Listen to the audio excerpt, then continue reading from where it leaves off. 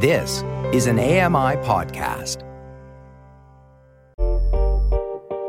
Hey, Dave Brown here. If you enjoy this podcast portion of our show, remember you can watch it live every day at 9 a.m. Eastern Time on AMI TV.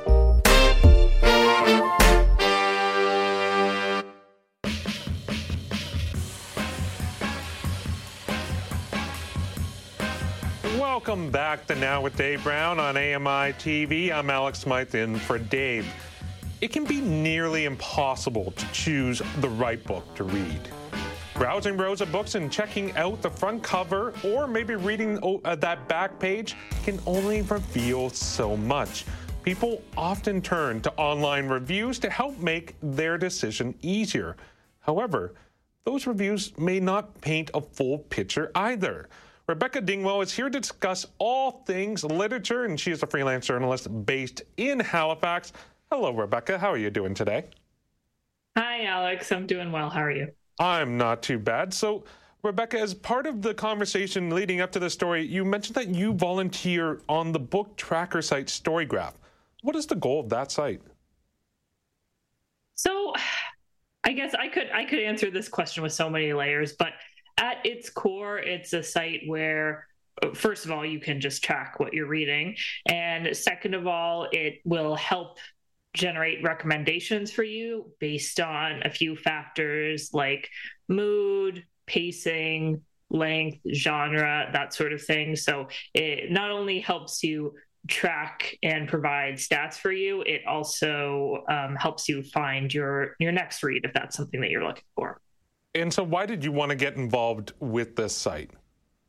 Partially, I think when I was doing my MFA, I learned a little bit more about the behind the scenes of publishing, the nature of literature reviews, that kind of thing. And I just wanted to get more involved with that side of things and see kind of how that worked behind the scenes. I was also kind of moving away from Storygraph's main competitor, which is Goodreads. That's owned by Amazon. I wasn't sure that I wanted to be on that site anymore. So I thought that if I was going to move over, maybe I'd sign up to volunteer too. And so, like, what is the value of having a site like that, a book tracker site that can offer up some recommendations and things like that based on what your reading habits are, opposed to just looking at online reviews? I think one thing about the Storygraph is I think you can find things in a way that's a bit more nuanced. One thing that I've seen just from people who use the site, feedback that the site has gotten is they really appreciate the aspect of the content warnings. So say, for example, I don't want to read a book that has to do with sexual assault or sexual violence at all. I can actually go into my preferences and say, never recommend me a book where this content warning is present. So, and then that's something that I don't have to worry about. Or if a book does come up for me, there's a little yellow exclamation point just to say, hey, this book has been flagged as containing something that you've previously said you didn't want to read about. And I can say, well, I can look at the book and say, well, this is interesting enough to me that maybe I want to read it anyway, or I can pass it over for that reason. So I think it just provides a little bit more information and a little bit more insight than some of the existing options do. Well, and the other thing too, as well, if it does flag, this is in the book, that's something that you may not be able to find on a simple review or on a description of the book, because it could be just part of a plot point, not the entire plot itself. So it could be something that you only discover that halfway through the reading. So it's great that it kind of marks it ahead of time, especially if you can set those preferences for yourself. You mentioned that you wanted to find an alternative to Goodreads, which is owned by Amazon. Why did you seek out an alternative, and why have others kind of sought to find alternatives to Goodreads as well? I think a big part of it is just that connection to Amazon. I think even for those of us who might use Amazon once in a while, I think trying to slowly move away from the sort of big company, and I know that a lot of other readers also have issues with the way Amazon markets books, for example. So I think that a lot of folks, I mean, I guess I can only speak for myself, but just from talking to people, a lot of folks have mixed feelings about Amazon, its approach to producing books, its approach to promoting books. So I think to look and say, oh, hey, this is a site that is doing something potentially better than Goodreads is, and is also independently owned, and I think partially for that reason really values user feedback in a way that perhaps a site owned by a large company doesn't as much. I think that is just really appealing to a lot of people. Well, and another factor to consider whenever you're looking at trying to find recommendations online for especially something like literature, you mentioned, there's a lot of nuance can be kind of stripped away. Like, talk a bit more about how the online kind of medium of review and ratings and things like that, how that really may not be best suited for reviewing books and literature specifically.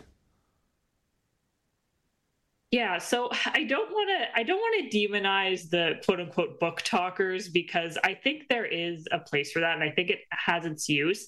That being said, I personally find a lot of the book content on TikTok, just because of the nature of the platform, like, okay, I want to make a review that's really punchy and maybe sums things up in just a few words, like, okay, this book is a romantic comedy, but it's has similar tones and themes to Dracula, and it's like enemies to lovers, and that's what you get. And I'm like, okay, so I maybe have some idea of the themes and the tropes, but do I really have enough information to know if that book's gonna be for me? I know nothing about the writing style. I know nothing about the author. Really, you haven't specified any themes. You've just told me Dracula.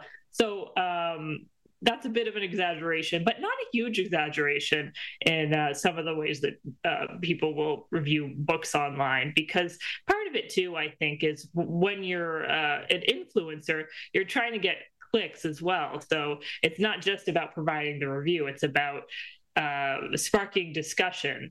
And if somebody thinks a book sounds really interesting or really strange based on then that's gonna, build up your comment section and things like that. So it's just, I think some of it just has to be taken with a grain of salt, because the short form social media is so popular right now.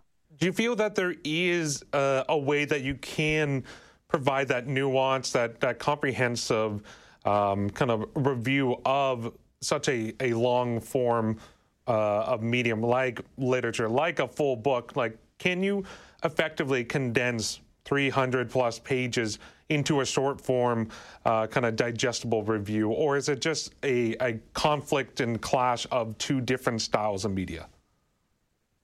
I don't want to say it's impossible. I just think it's very difficult, even speaking as someone who has written book reviews that are, say, like 100 words long. It's really, really hard to paint a picture for somebody in a short time or such a small space.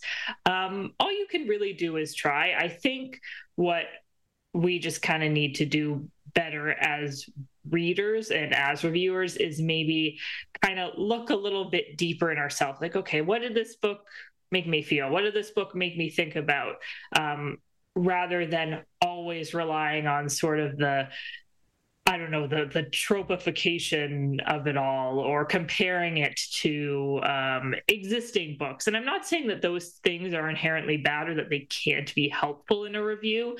I just think that we need to do a little bit more just to do justice to the books that we like and the books that we're recommending. Now, review bombing is a very real thing in like film and television, where you get slews of people who are leaving like super negative comments, maybe like 1-star reviews on content that may not even be available or that they have even consumed, and that can have a real impact on what the mass public may end up seeing. And if they see a bunch of one-star reviews, maybe they end up avoiding it. Does this kind of concept manifest itself when it comes to the online literature reviews side of things as well? Big time. This is actually a huge issue. I think, in fact, the New York Times did an article on this, mostly in relation to Goodreads last year, I think. It's becoming a huge issue, and an issue that I think the book world is struggling with how to deal with. I remember some time ago, for example, there was an author who was tweeting, complaining about 4-star reviews that she was getting, in fact, and saying, well, why aren't these people just rating it 5 stars? So, of course, people read that and thought, what a whiny writer, what an entitled person. And then they went and completely review bombed her. And, you might look at something like that and say, well, mess around and find out. She deserved it. But at the same time, it's like, okay, but those people were making those reviews related to like kind of how they felt about her personally, rather than how they felt about the book. And what are the issues around that? What are the ethics around that? How do we almost like separate the person from the book in that way? And I don't know. It's a really hard conversation to have, especially when it's people who, in some cases, have done real harm, and maybe an author is a bad person or a malicious person, has harmed other authors. That's happened as well. Review bombing happens, and it's something that I don't know the solution to. I don't think anybody does right now, but it certainly is an issue, and it is a topic of conversation that comes up a lot. Well, and your conversation and your topic really inspired our daily poll question for the day. So I want to end the conversation on this by asking you the daily poll, which is, how much do online reviews impact your opinion or decision to consume media? A lot, a little, or not at all, Rebecca? I would say a little, with a caveat that it kind of depends on who's reviewing it. If it's somebody who I know has a similar taste to me, then that might give them a little bit more weight. If it's somebody I don't know, then I might just be like, well, I might just take it with a grain of salt. Short answer is it depends, but for the sake of the poll, I'll say a little. Okay, perfect. Rebecca, thank you so much for chatting all things books with me today. Have yourself a wonderful day. You too. That was Rebecca Dingwell. She is a freelance journalist based in Halifax. Coming up after the break, we assembled the round table, and Elizabeth Moeller asked me and Brock Richardson all about smart mirrors. We'll find out more. You're watching Now with Dave Brown on AMI TV.